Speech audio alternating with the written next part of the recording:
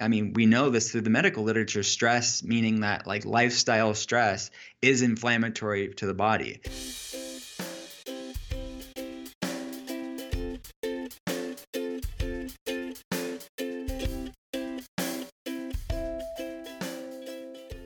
Hey guys, welcome back to episode 65 of That's So Maven.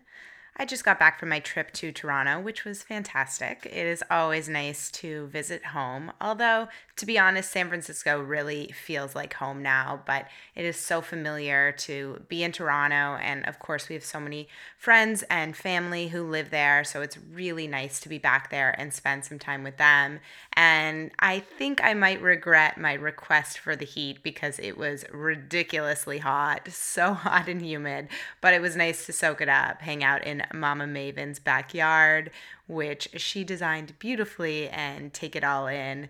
It's just so special to be there, and I know I will be back again sometime this summer because some of you guys were asking for a meetup, which I didn't plan because I was only there for a weekend this time, but I definitely want to do some kind of meetup next time I'm in Toronto. So if you guys want to see that, definitely let me know either on Instagram or in the tribe, just so that I can get planning one, because I do plan to be back in Toronto. I'm trying to embrace as much time as possible there while it's still summer, because your girl does not like winter.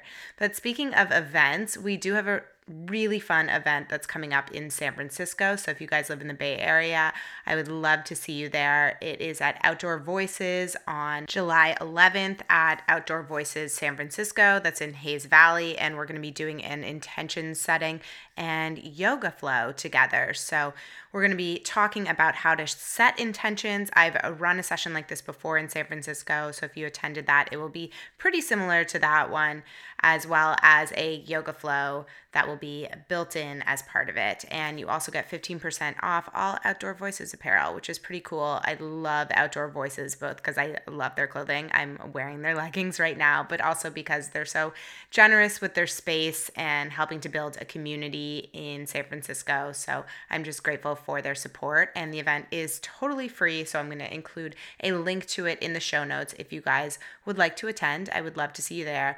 I think there's a couple tickets left. There aren't a ton left, so definitely try and scoop one up while you can. And about today's episode, it's actually a return guest. So he was a very highly requested guest to come back on the show. I sent out a survey a couple of months ago asking you guys who you would like to hear from again and what some of your favorite episodes were. And his came up pretty frequently, and that is Dr. Will Cole. He was on episode 37. We talked about a ton of subjects from adrenal fatigue to hormone health, and we touched a little bit on inflammation, but we didn't go too deep into it. And so I thought I would bring him back on the show to discuss inflammation. So that's really going to be the focus of today's episode.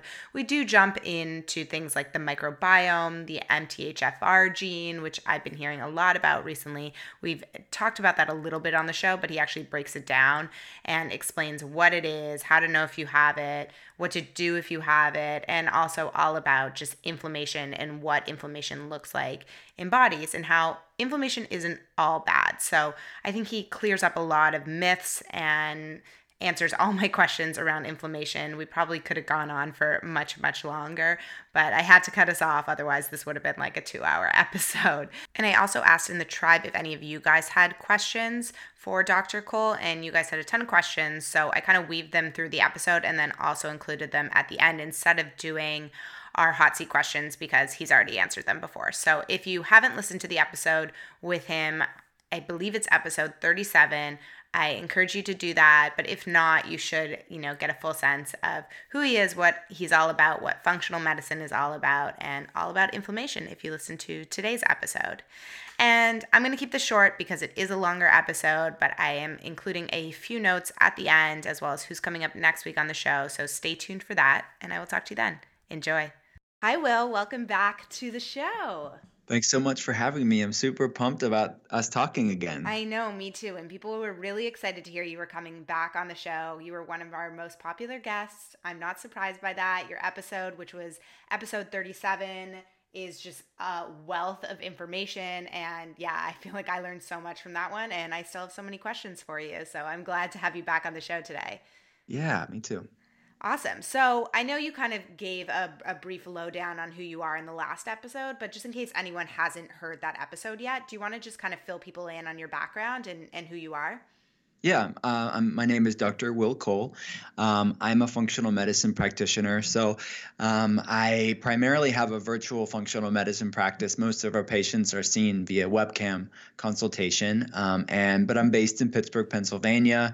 My doctorate is from Southern California University of Health Sciences in LA or outside of Los Angeles. And my postdoctorate education and training is in functional medicine and clinical nutrition. So I'm one of MindBody Green. MindBody Green is one of the largest wellness websites in the world. I'm one of their course instructors and wellness experts, and I've written for Goop and for Bustle and Reader's Digest, a lot of different publications. But yeah, I kind of live and breathe functional medicine, and primarily most of my week is consulting patients, but in my free time I write about it. So I never not doing something that has to do with this. So yeah, that's basically in a nutshell what I do. Awesome. And for anyone who's not familiar with how functional medicine differs from conventional medicine, could you kind of just give a brief answer to what the difference is? Yeah, so it's comparing and contrasting functional medicine with conventional medicine. We basically are in customized natural medicine based on the individual. So we're looking at these underlying root facets of someone's biochemistry based on labs. So it's kind of marrying the best of Western medicine and conventional medicine, which is labs and being evidence-based, and then the best of alternative, which is getting somebody healthy and not just giving them medications and saying, see you later. So we're kind of fusing both worlds together in functional medicine. So, I've been doing this for about 10 years, but 10 years ago, not many people knew about it. Now the Cleveland Clinic has a functional medicine center, so you can't get more mainstream than that. So it's kind of a lot has happened in the last decade, and I've been, just on the ground doing this for 10 years now. Yeah, and I mean, I'm seeing it happen more often. I think sort of where there's a barrier is just time, and doctors just simply not having enough time with patients to be able to really get down to the root causes of a lot of issues. But I'm hoping that that's something that we might be able to change. I'm not sure what the answer is to that, but I know, I've seen doctors where they're asking more about, what my diet looks like and my lifestyle habits. And it's not just like, oh, here's the issue, here's, some medicine to treat it. Yeah, I agree. I think that honestly, I think that people, and this is really a testament to the power of the internet and the power of podcasts like yours, that people are becoming more and more educated, and they're challenging the conventional system. They want solutions and they want answers. And and honestly, we're talking about a big multi-trillion-dollar industry that is the conventional medical system. And like any powerful industry, when they start seeing another movement that's happening that people want, they want to move where the money goes. So what's happening is more and more conventional systems are offering integrative and functional medicine aspects to their care because patients want it and people want it and consumers want it. But then to your point too, what has to happen is that those conventional doctors have to go to postdoctorate education, because if they're trained conventionally, they're receiving about a weekend's worth of hours of nutritional training. I mean, you can get more on YouTube in an afternoon than what people are getting in all of their years of medical training.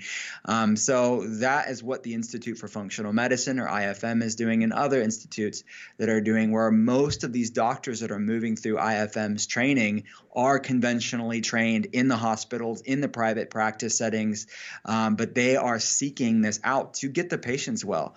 The problem is that they oftentimes aren't even able to put into practice what they are learning in functional medicine because of what you said. They're overbooked and oversaturated, and they don't have enough time to really give the patients the care that they need, because the system's not set up for this sort of longer support that these cases need. You're not going to solve their problems in a 5-minute appointment, and it's just a lot more complicated. So most people are actually opening up, like outside of the systems, these functional medicine practices to devote more quality time that's needed for these complicated cases. Definitely. And, if that's something that you're able to get access to and, you're struggling with some sort of health issue that maybe your doctor is not able to solve, or maybe the treatment or the path to treatment is not necessarily what's in line with your values, then it's great that there are these options available for, whether it be, an online consult, or maybe, you have a functional medicine doctor in the place where you live. Like, that's amazing. I love that we're seeing an increase in resources like this, and hopefully, the entire system can eventually shift. But for now, I feel good about the fact that people are becoming more knowledgeable about this option and are seeking it out. Yeah, me too. Yeah. So in the last episode, we focused a lot on thyroid health and hormone health, which I know is something that a lot of people are struggling with, especially, hormone health. And it's something that comes up a lot on the show. But I wanted to focus on something a little bit different today, which totally relates to hormones and thyroid health and basically everything, which is inflammation. And I feel like inflammation, it kind of seems like a buzzword because no one really knows what it means. And there's so many different ways in which it exerts itself. So, people are like, how can inflammation be responsible for everything from like acne to joint pain to digestion issues? Like how? So I feel like dedicating an episode to this topic, can help kind of break down the information that's out there, and also just like help people out, because I feel like it's so confusing. Yeah, I agree. And it is one of those words that's buzzy, and it's used a lot flippantly, but it's like, well, what the heck does it even mean? And what can I do about it? I guess more importantly. And inflammation, like almost everything in our body, is not inherently bad. It's just like the bacteria in our gut or our hormones or inflammation. It is subject to the Goldilocks principle. You don't want it too high, you don't want it too low, you want it just right at the right time. So inflammation is an aspect of our immune system, which is our protector. It fights viruses and bacteria and pathogens and heals wounds. It does a lot of good things. We would all be gone if it wasn't for healthy, balanced inflammation levels. The problem, just like the bacteria in our gut or our hormones, too much or too little is a problem. And the problem for most people in the West is it's too much inflammation. It's the out of balance. It's a breaking of that law, or assault to the Goldilocks principle. And it's this chronic, low-grade, insidious chronic inflammation that's really at play for a lot of different health problems. So it's like a forest fire going and burning in perpetuity. This is the problem for many problems. And it is, as you had said, it's the commonality between almost every chronic health problem that we face today as a Western society. And that's everything from skin issues, like you mentioned, like acne, or rosacea, or rashes and things like that, but also gut problems and anxiety and depression and brain fog. Those are also inflammatory in nature.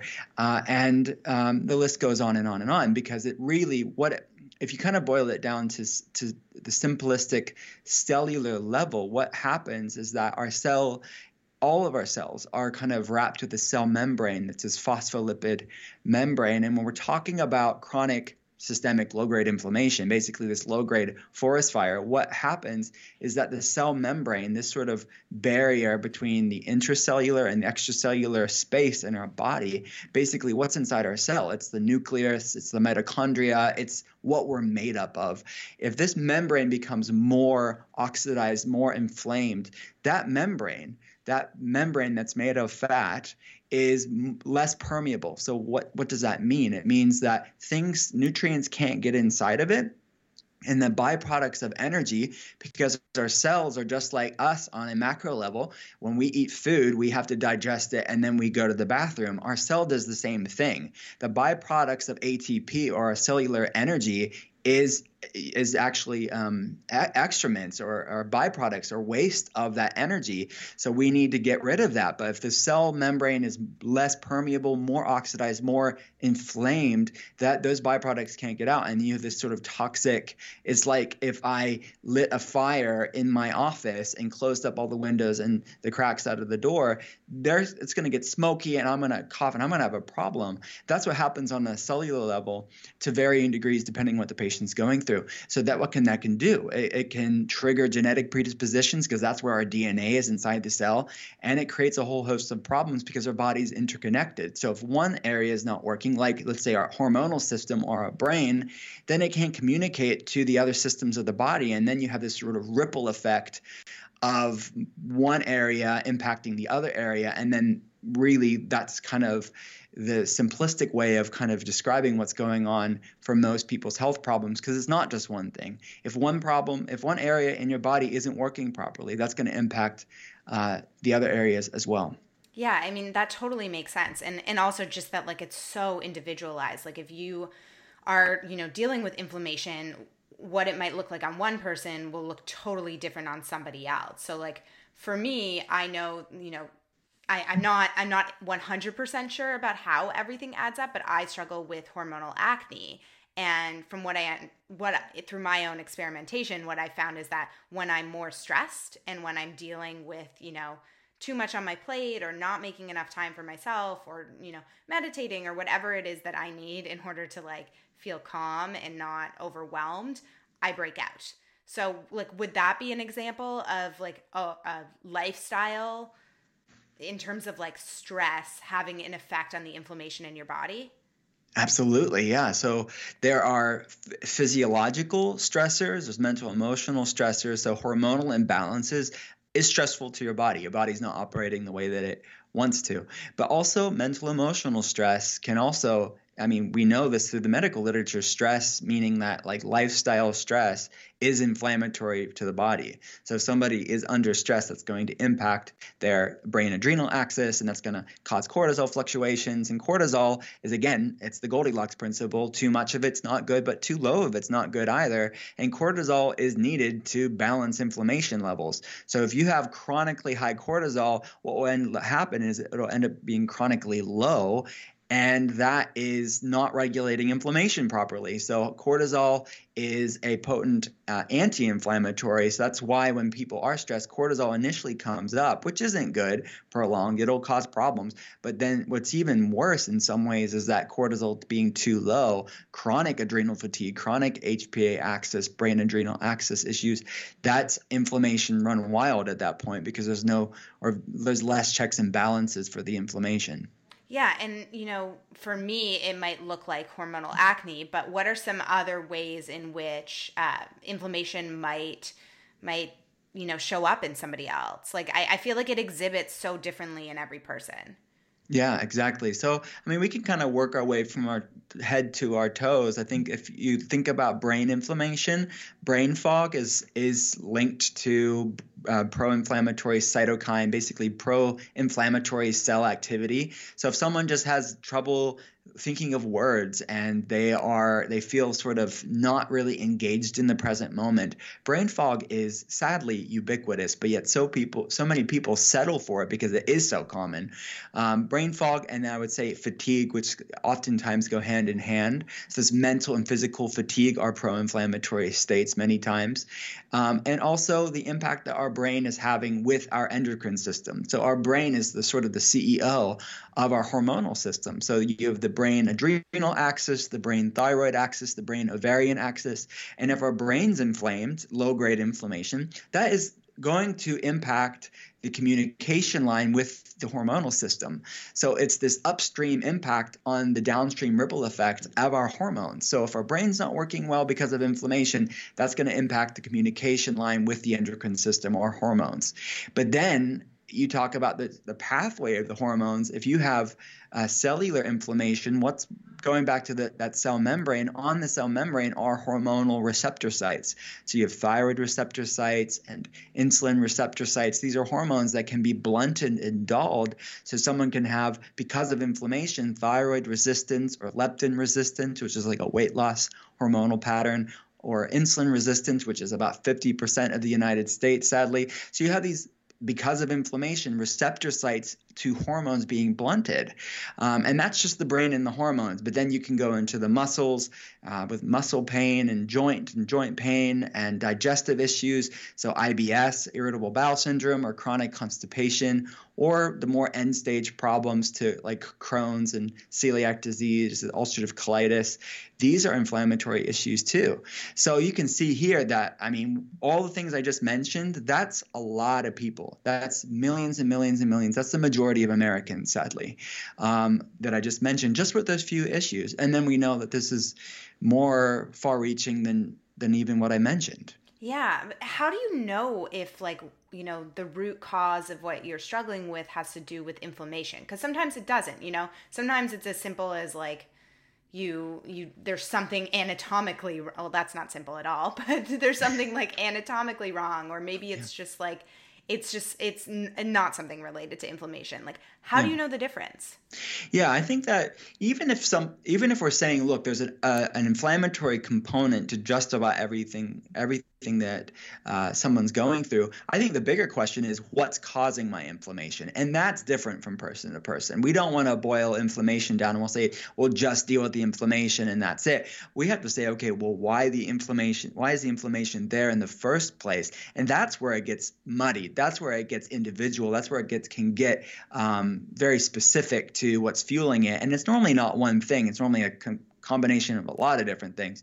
But some things that I would look for to see if inflammation is a problem for you. If you want to just be basic, anybody can have their doctor run some inflammatory biomarkers. So some things to think about, and anybody's doctor can run them. I mean, we run them for patients all over the place, but you don't need a functional medicine doctor to run it. C-reactive protein, or high sensitivity C-reactive protein, this is an inflammatory biomarker. We all have it, but high levels of it are linked to pro-inflammatory states. So the American Heart Association, the CDC, they use it to like gauge heart attack and stroke risks, but anything can spike. Any inflammatory problem can spike CRP. So the functional range for CRP would be under 1. And another inflammatory marker that you can run on a blood test would be homocysteine. Homocysteine in high levels of it are linked to brain inflammation, basically increased blood-brain barrier permeability. So as somebody can have leaky gut syndrome, they can have what's called leaky brain syndrome, which is basically increased permeability of the blood-brain barrier, your sort of brain's protective sheath. And homocysteine levels that are above 7 are linked, it's outside of the functional range, and it's linked to increased blood-brain barrier permeability. Like people like Dr. Brednizin at UCLA, he's doing a lot of research to Alzheimer's and cognitive decline and linking that to homocysteine levels that are high as one facet to these health problems. It's obviously more complicated than just that, but it's a pro-inflammatory problem, and it's also linked to heart attack and stroke and other inflammatory problems. And then a third one, as far as inflammation is concerned, is looking at ferritin. So ferritin is also a way to gauge stored iron, but ferritin levels that are spiked and really high, above 250, it's considered an acute phase reactant, which just means in states of inflammation, ferritin can spike. So those are 3 basic tests that pretty much anybody can do, and if the doctor is coding them properly, they can be covered by insurance, to kind of get a good gauge on where your inflammation levels are at. It's not super detailed. It's not looking at the microbiome and the impact that the gut can have on inflammation. It's not looking at all these sort of intricate things that we would look at in functional medicine. But if anybody's sort of just wanting a gauge for where they're at, those are 3 tests they can have run. Awesome. Like, that's so great that, that's something that, potentially is accessible for a lot of people, even just to like help tell which direction to go in. It doesn't necessarily give you like an answer like this is your issue and here's how to fix it, but at least it can help you kind of get down to the bottom of things, which brings me to my next question, which is, say you're struggling with something like a good example. I feel like, I'm using examples from my own life, but for me, I have really bad seasonal allergies. And if you live in California, that means year-round allergies. So that's something that I've been struggling with, pretty much since I moved here. And from what I understand, inflammation can be a huge trigger for allergies. So let's say I figure out, my body is struggling with inflammation. It's exhibiting itself through seasonal allergies. What are some ways that I can get down to the bottom of it? Like how am I going to treat it from the perspective of inflammation? So I would, for allergies specifically, and really just to open up the conversation maybe to other people as well, is that a lot of inflammatory issues begin in the gut. And I don't want to oversimplify it again. I think it's the microbiome is one piece of the puzzle, but it's oftentimes a big piece of the puzzle. And with allergies specifically, the microbiome can have really, the ripple effect can be strong from things going on in the gut. So looking at bacterial imbalances in the microbiome, looking at intestinal permeability or leaky gut syndrome, looking at histamine intolerance, looking at candida overgrowth, looking at small intestinal bacterial overgrowth. These are things that may be on your microbiome test that we would have to fix, because what is happening with allergies is sort of an immune-mediated response, this hyper-inflammatory response. We have to kind of calm down that response and balance out that microbiome. So oftentimes, the problem is in the microbiome when it comes to allergies, but it also is an underlying piece of the puzzle for many people's chronic health problems. And that's one of those things that, like on those basic inflammatory tests that I mentioned, this microbiome, like gut problems, can spike those inflammatory proteins, but it's non-specific. So it's basically going to say, yes, there's inflammation in my body. Yes, it's a baseline. So you can compare and contrast that if you're making some positive, wellness changes in your life, but it's not telling you it's gut centric. So I think that, if anybody wants to dig deeper, they're going to want to run like more functional medicine-y labs to kind of see the landscape of the microbiome. And for somebody in your position with allergies, I would look there as sort of the low-hanging fruit of at least ruling it out as being a facet to your allergies. It's really interesting that you say that because, it must be about 8 months now, but I was diagnosed with SIBO. And so I was treated for SIBO and, my digestive issues all went away, but then my allergies have gotten worse. So I wonder, if maybe there's sort of this like pendulum effect where, I basically had to clear out all of the bacteria in my gut. And it's been kind of a process of building it back up because, when you treat SIBO or you don't necessarily, I personally made the choice to take an antibiotic for it rather than doing the more holistic route, which is totally fine. Either way, no judgment here. But for me, that just felt like the right response. But I have noticed that my allergies have gotten way worse this year. Yeah, and that's a great point. Knowing that you have SIBO, definitely many people with SIBO can have these sort of inflammatory reactions, allergies being one of them. Not to say everybody with SIBO has allergies, but it's commonly associated. It's definitely one thing that I would look for somebody with allergies. But to your point, I think that's an amazing point, is that antibiotics, which is a treatment for SIBO, it's going to blast out and kill off the good guys too. So that's going to definitely it's going to reshift the balance of the microbiome, and it's killing off some of the good guys, while longer term you can reinoculate those and start rebuilding the good bacteria, which will take time. Some of the regulatory bacteria for your immune system that was maybe already weakened because of the allergies, but became more weakened with antibiotic use. So that's one thing that would come to mind with a case like that. But when you're looking at the timeline, whether somebody's taking an antibiotic conventionally or maybe an herbal antimicrobial, the gut takes time to heal. The gut takes about 18 to 24 months to really heal. So sometimes on that healing journey, things can get a little bit flared before they calm back down, because you're really doing some amazing immunomodulatory, basically reshifting that microbiome. So it's a snapshot of where you're at now. My assumption is the more you're working on gut health longer term, those things will continue to improve. That's what my experience is. Totally. And this actually brings me to a question that was asked in the tribe. So I asked the tribe for some questions that they had, and I'm going to be kind of weaving them in instead of doing the hot seat questions at the end.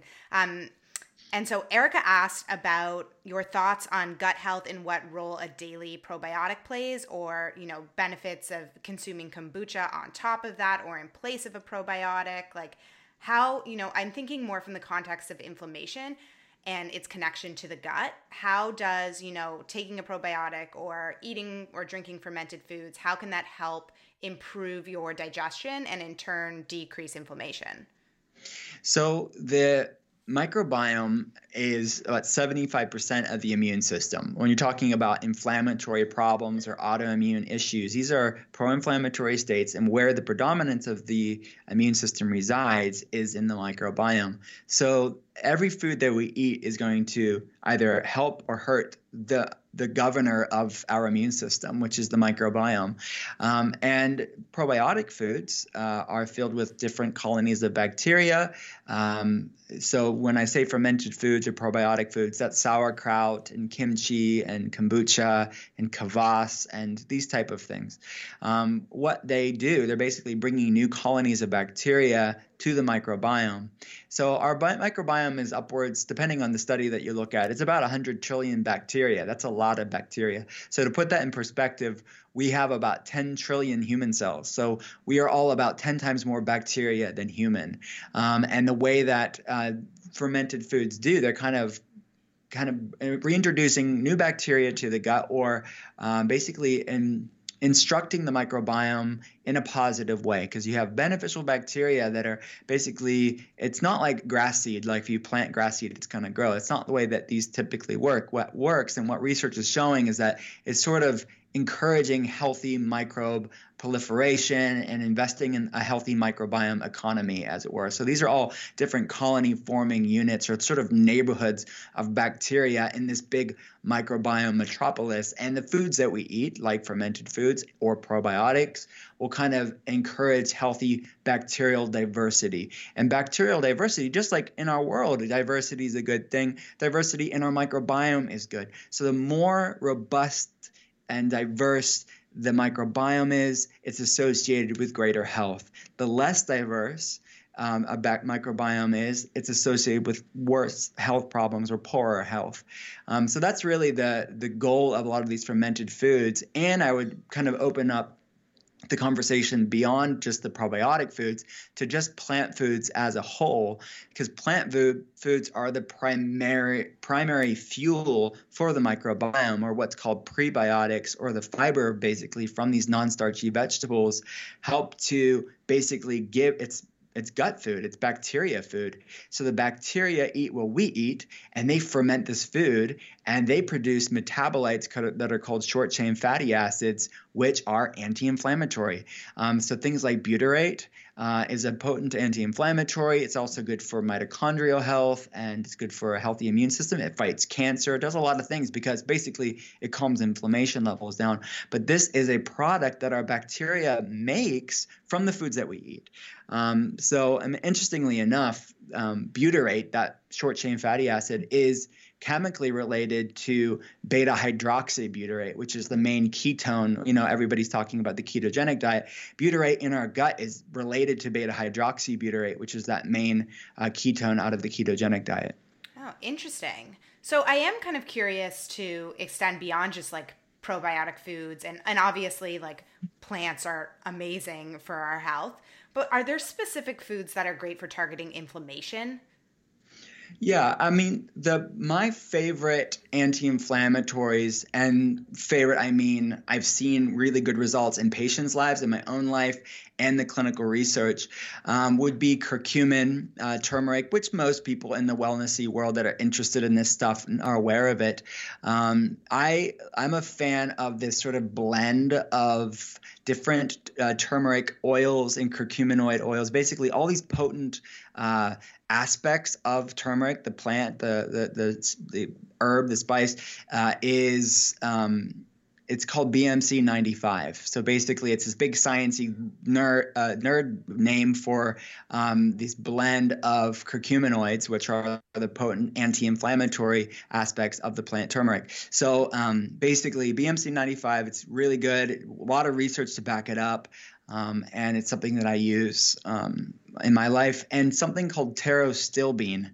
Pterostilbene is spelled with a T, or sorry, with a P. It's a silent P. Pterostilbene, if someone wants to Google it. But basically, it is resveratrol's like super strong cousin, and it's a lot stronger than resveratrol, and it is another anti-inflammatory that I like. And those are like two like natural medicines that I like to balance out inflammation. And again, this is about balancing inflammation. This is not about suppressing inflammation. That's not good. That's what like immunodeficiency people that have immune problems that are too low, that's not good either. We're talking about balancing out inflammation levels. So we're talking about curcuminoids and pterostilbene and it calming inflammation. It's not suppressing inflammation to unhealthy levels. It's about balancing it, going back to that Goldilocks principle. Yeah, those are two things that come to mind. So I don't know if I'm saying this correctly, but pterostilbene, is that right? Yeah, you got it. Is that found in specific foods, or would that be like a supplement? It's typically in supplements, but it is in different foods. It's in like grapes and like antioxidant-rich foods. But basically, what they do in a supplement form, they're standardizing it in high concentration.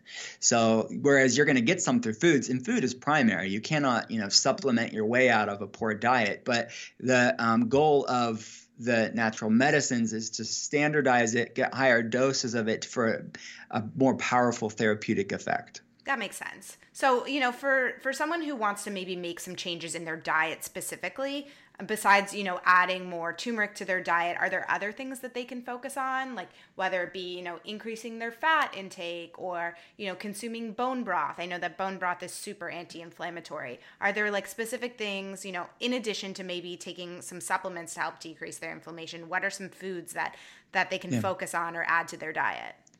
Yeah. So, one general way that you can do from food standpoint is decrease the amount of sugar and the foods that turn into sugar, which is such a, maybe people are like, oh no, duh, we know this, but like it amazes me. Even the healthy real food sugar, I would just be mindful of that. And we all have our own tolerance to sugar. Some people can handle more carbohydrates. Some people can handle less of it. So it's about finding your carb sweet spot. But I think in general, us lowering carbohydrates to at least 150 grams a day. But some people could do better with lowering it even more than that, or even rounds of it. Maybe like I recommend for some people to lower even below 50 grams for a while, like 8 weeks, just to drive inflammation levels down. And then, well, you can't just eat less food all the time. So you're going to want to increase healthy fats, to your point.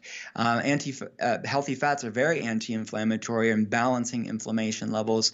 So those are going to be good, healthy omega fats, like from wild-caught fish or nuts and seeds, good polyunsaturated fats, like omega fats, monounsaturated fats, like nuts and seeds, and olive oil and avocado oil and avocados. So, and good healthy saturated fats as well. So like coconut oil would be one of them, and grass-fed ghee. Those are all really anti-inflammatory because what? Why is it anti-inflammatory? Well, our immune system needs healthy fats to function properly.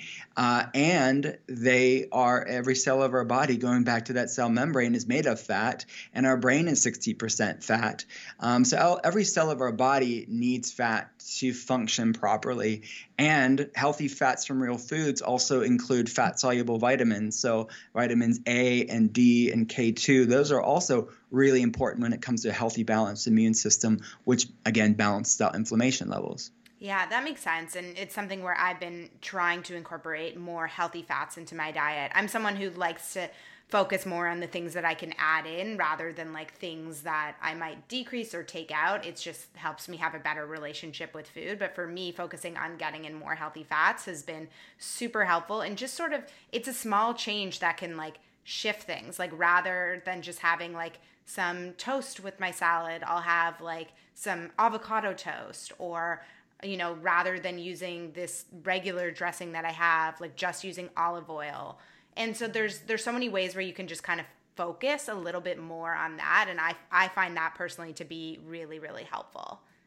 Yeah, definitely. And I just, to your point, I think in general, that is a major facet to everything that I do in my work, is having the person starting with a healthy relationship with food, because I think from there will flow healthy action. So if you, I think we talked about this on the last episode that I was on, but basically you cannot heal a body you hate. And I think out of that self-love and loving your body enough to nourish it with good foods and eat into your full and be well satiated, this is where a thriving health resides. And I think that all the things we're talking about is not about becoming obsessive about food, but it's really is saying, okay, what what does my body love and what does my body hate? And of course, it's not, if something doesn't make you feel good, that's not depriving yourself or dieting. This is just, I want to feel good more than I don't. So it's focusing on those foods that make you feel great. Yeah, I couldn't agree more.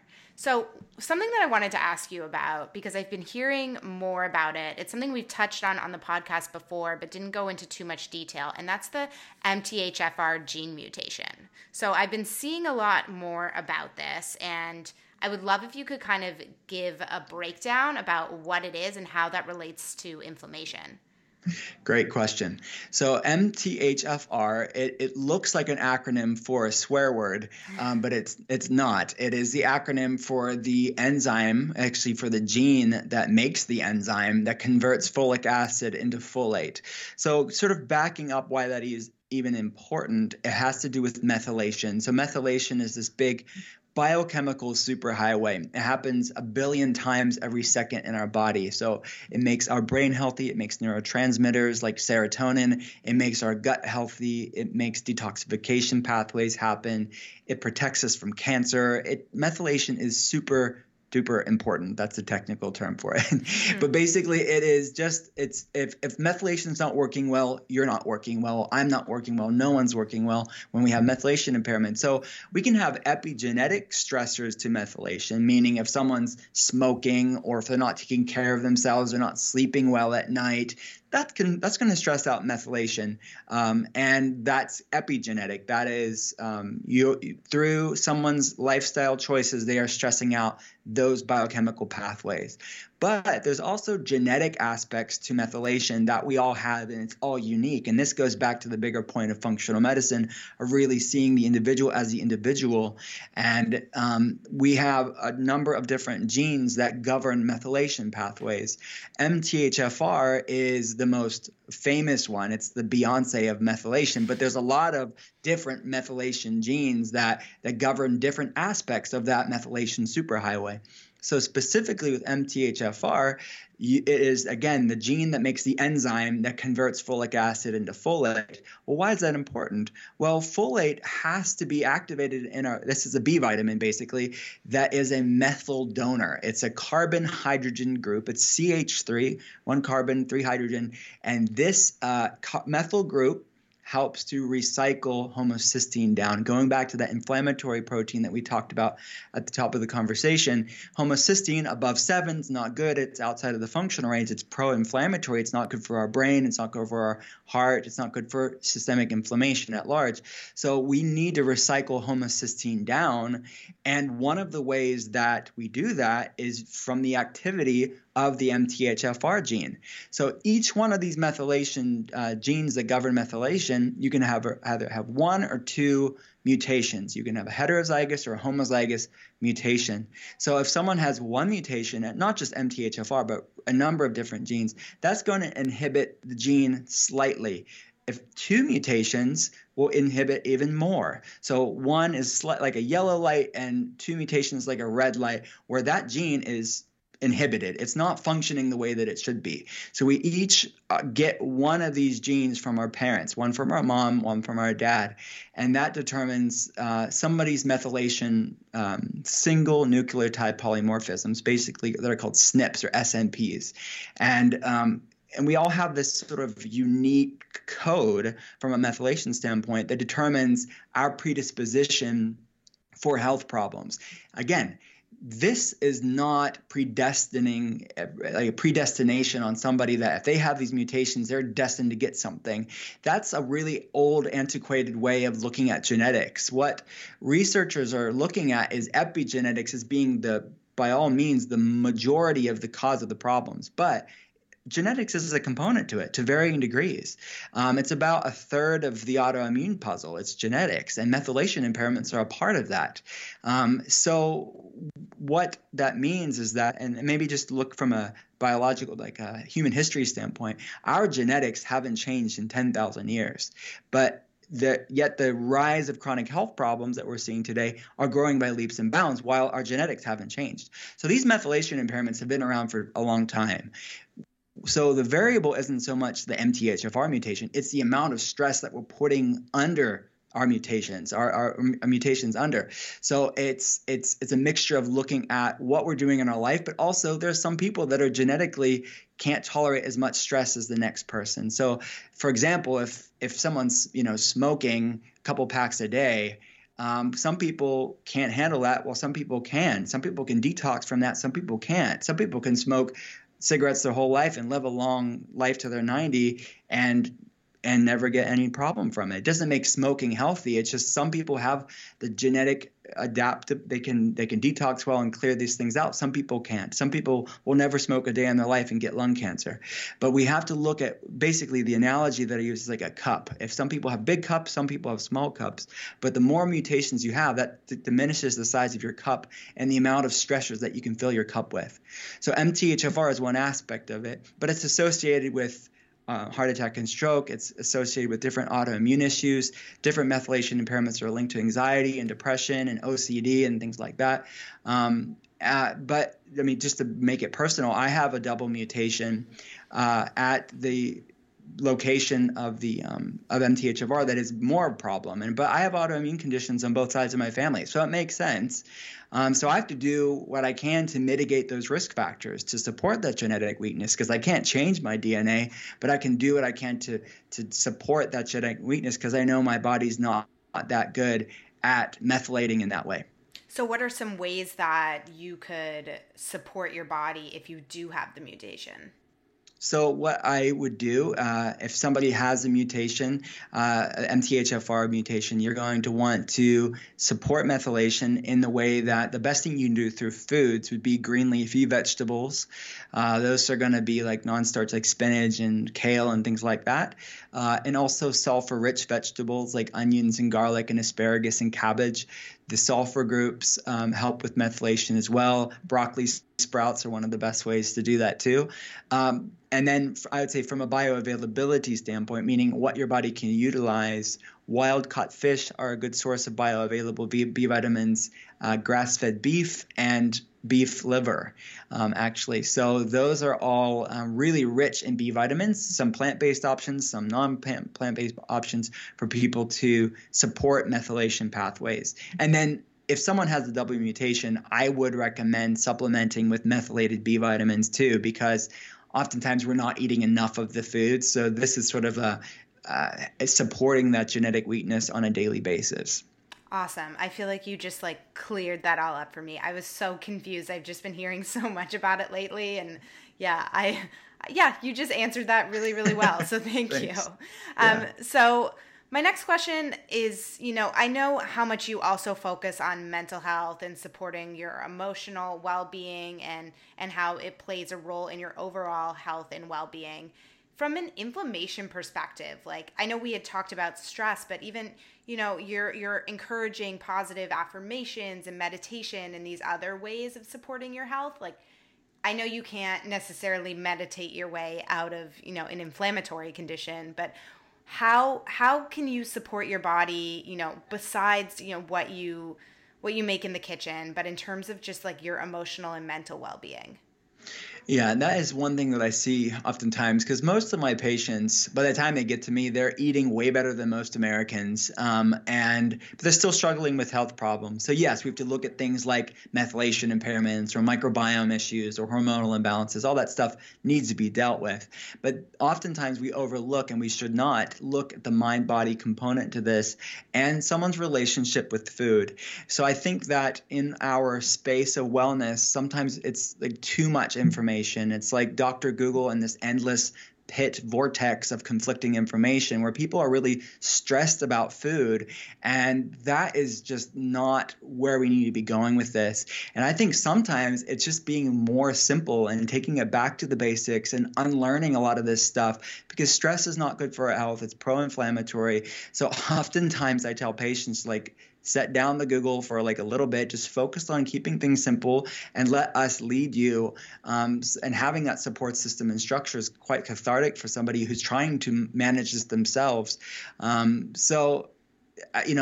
I would say having a good support system, like basically out of what I said, having a good support system.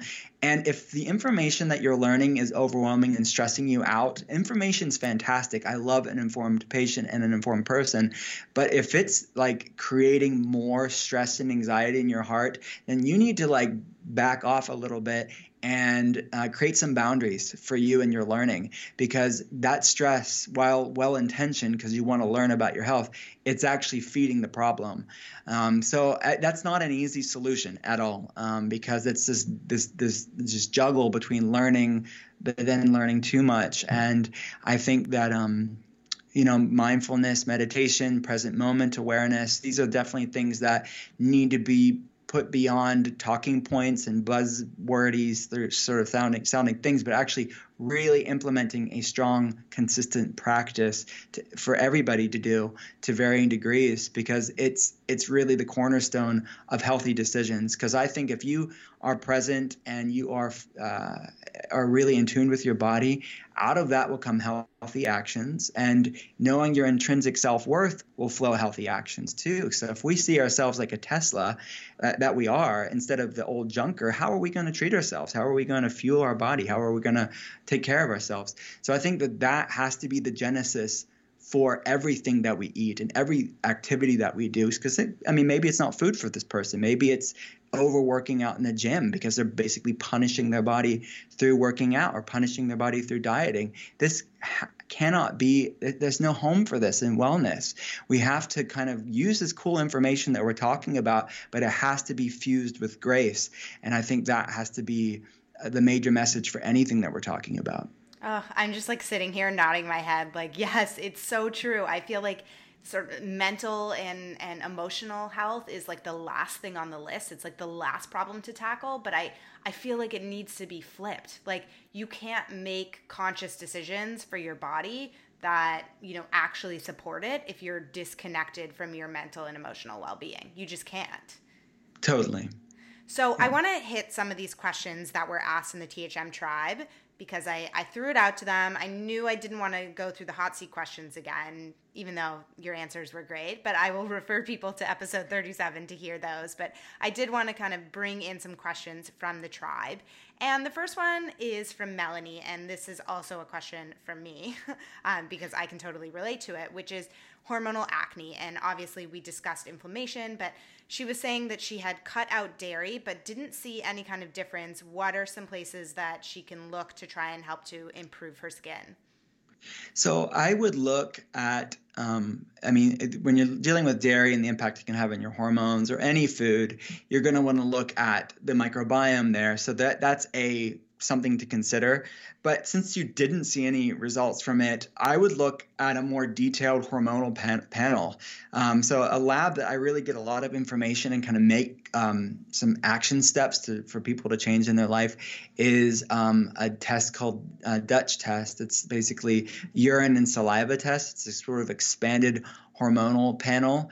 And it's a way for us to gauge all the estrogen metabolites and all the progesterone components too, and cortisol and testosterone, which can be associated with different hormonal acne patterns as well. So looking at like PCOS and endometriosis and things like that. So I would look at hormones and their metabolites in a more detailed fashion if you've made some healthy choices in your life but are still seeing it. There may be something where maybe you have to support progesterone function more than you have been, or maybe you need to support detoxification pathways. Maybe there's too much estrogen, you need to be clearing that out, or maybe testosterone's too high and you need to clear that out. So it depends on the individual and what's fueling that. But in healthcare, like hormonal acne, just because something looks like a duck doesn't mean it's a duck. It may be, a goose or like a duck imposter. So we want to kind of look at what's causing that, because you could have a dozen, 50, 100 people with quote unquote hormonal acne, but what's fueling that underneath the surface is different from person to person. So I think that looking at hormones in a more expanded way is one idea. And the other idea was be looking at the microbiome and the impact that can have, because you have what's called the gut. We all have this, the gut-skin axis, and the impact that the microbiome can have on our skin. And oftentimes our skin is a reflection of what's going on in the microbiome. Totally. And you know what I found, just to add my own personal touch on this, because I'm really good at doing that, but I found that when I went to this was a couple of years ago, but when I went to my doctor, they ran a panel on my hormones and everything looked normal. But then when I went to go see a naturopath, or, I didn't have access to a functional medicine doctor, but I went to see a naturopath and they ran a bunch of other tests and found that even though everything came back normal from my doctor, the balance between them was off. And so, doing something that like goes a bit deeper and looks at what the balances look like rather than just like, oh, you're within normal range, like that can be really helpful. Absolutely. Yeah. And you're right. It's not just the amount. And many times people are running just the blood protein bound hormones and not looking at what's getting into the cells. And like you're saying, the balance between estrogen and progesterone, it's super important. And we have to look at in context with the whole and not just hang our hat on one number and say, well, at 8 a.m. when I went and got my progesterone tested, it was normal. Well, where is it at the rest of the day? We have to kind of look at a little bit more thoroughly. Totally. So we're going to kind of shift gears here with Kelsey's question, which is about liver enzymes. She's been dealing with elevated enzymes since September, and they've been going up and down, and no one seems to know why. She's done about 20 blood tests, and some come back elevated or off, and sometimes, they're just fluctuating a lot. Do you know what might be, just obviously you're not here with her, but like what are some things that feel like might be the cause of fluctuating liver enzymes? Yeah, good question. So there's it's like the check engine light. Something's underneath the hood misfiring, but you don't really know what it is. But I would say this is some things that come to mind, and maybe just to rule out or make sure that your doctor is ruling out, is the most common is fatty liver disease. So AST, ALT, and GGT. These are three like liver enzymes that she's probably referring to. But the most common is fatty liver disease. And again, every lab is a snapshot in time. So there may be sometimes when it's normal and sometimes that it's not. But I would look at serum insulin. So insulin levels that are high can be a sign of insulin resistance. So the body's basically trying to get more glucose in the cell, but it's not able to because of insulin resistance, which we talked about previous. Those receptor sites are blunted. So you have hyperinsulinemia or excess insulin in the blood. You can also run glucose or like a fasting blood sugar and an A1C. And on our blog, if you go to drwillcole.com, there's the functional ranges for all those numbers. You can know and print that off and give it to your doctor and say, or you don't need to give it to your doctor, but just so you know what the optimal range for those things are, because they're not going to be necessarily the lab's reference range, which is based on people who go to labs. They're not who you want to be comparing your numbers to. So you want to look at your number and comparing it to the functional range. And triglycerides. So triglycerides are often spiked too whenever somebody has elevated liver enzymes, because basically the body doesn't have anywhere to put the blood sugar, so it starts storing the blood sugar as circulating fats or triglycerides. So this is metabolic syndrome. The reason why I mentioned this first is because it's like 50% of the United States, and it can spike liver enzymes at times. So that's that. But the other things to think about would be any medications you're taking that can spike liver enzymes, and also toxicity. Heavy metal toxicity can also spike liver enzymes. So you'd want to measure heavy metals and seeing if it's not an acute toxicity, but a chronic. Heavy metals can spike liver enzymes as well. So those are the three most common things that I find clinically for spiked liver enzymes. Cool. Well, hopefully that will be helpful to you, Kelsey, and you figure out what's going on. And I think I'm going to end with this last question because I feel like this one it's kind of has a lot of pieces to it. But Morgan is interested in thoughts on functional Lyme disease treatment and, what that might look like. Yeah, so Lyme disease is called the great mimicker because it looks like a lot of things, and a lot of things look like it as well. So one of the kind of ways that I gauge Lyme disease is in our application. When patients have a consultation with me, I have them fill out a Horowitz score, and people can fill it out for themselves actually online. I think there's probably different resources online, but it's the Horowitz Lyme score. Dr. Horowitz is one of the leading Lyme literate doctors in the country, and it's a good sub-diagnostic way, meaning it's not a lab, but it's at least pointing to if the lab is even relevant for you. Anything above 45 on that score shows that maybe you should look and rule out definitively from a lab. And there's really no the labs are poor when it comes to Lyme disease, but as the best labs that we can run, we should run whenever you have a high Horowitz score. Chronic Lyme is abysmally underdiagnosed. I mean, many people fall through the cracks of this problem because of poor testing and the time that we see today. We are at the time today where we really have amazing advancements in labs, and we run the best that there are. But when it comes to Lyme disease, there's just no fantastic lab. We run the best out there, and there are blood tests that we would run, and these are functional medicine labs to check it. So we do the best we can, and it's far above and beyond what the standard model of care is doing, which is pretty abysmal. They run a Western blot test, and it's notoriously poor when it comes to detecting chronic Lyme disease. But again, going back to the epigenetic component, there have always been ticks, and there have always been tick bacteria like Borrelia. The variability isn't so much basically the explosion of Lyme disease is not just the tick bacteria, because there are people with antibodies to tick bacteria that have no symptoms. And there's people that have antibodies and they have tons of symptoms, and it's a real thing. So the variable to me isn't just the only, it's just the tick bacteria and that's what's causing all your problems. I see it as being a component to a lot of other different factors, and it can be the straw that broke the camel's back, the tipping point for some people based on their methylation impairments that we just talked about, or their chronic gut problems or other chronic viral infections. It can be filling up that cup, so to speak, and it's overflowing because of the tick bacteria. But just to answer the question specifically, you're going to have to get antimicrobials. And that's not a simple answer, but just a blend of different herbal antibiotics are a good way to decrease the bacterial load that chronic Lyme disease can have on the immune system. But you have to be multi-pronged when it comes to Lyme disease, and you have to deal with the gut component. You have to deal with co-infections. You have to deal with the viral infection. Oftentimes, Epstein-Barr virus, EBV, can be reactivated because it's opportunistic. When the immune system's stressed out, viral infections can reactivate too. So it's dealing with all that stuff. It's dealing with biofilm. So it's not an easy answer, but I actually did write a good summary on our website. So if someone wants to kind of get good clinical data on different ideas from a general perspective, from a functional medicine perspective, it's on our website. Awesome. Thank you for sharing all of that information. There were many more questions, but I got to cut us off for time, unfortunately, but I guess I'll just have to have you back on the show for a third time. I would love that. Third time's a charm. Yeah. But I know you have a new book coming out, so do you mind just sharing a little bit about that?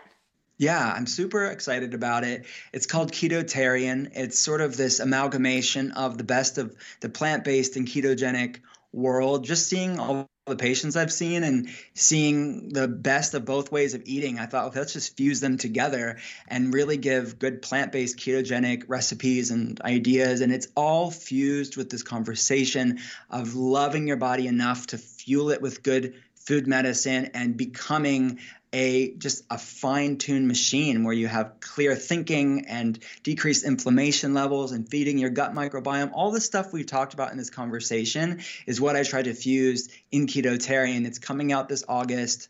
There's a lot of pretty pictures when it comes to recipes and doing it simplistically. I'm super excited about it. Awesome. Well, I will definitely put in my pre-order, and I encourage all of you guys out there to do the same.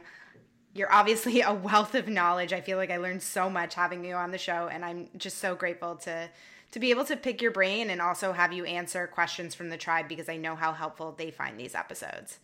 Thanks for having me. I could talk about this all day, so thank you. Awesome. Thank you so much.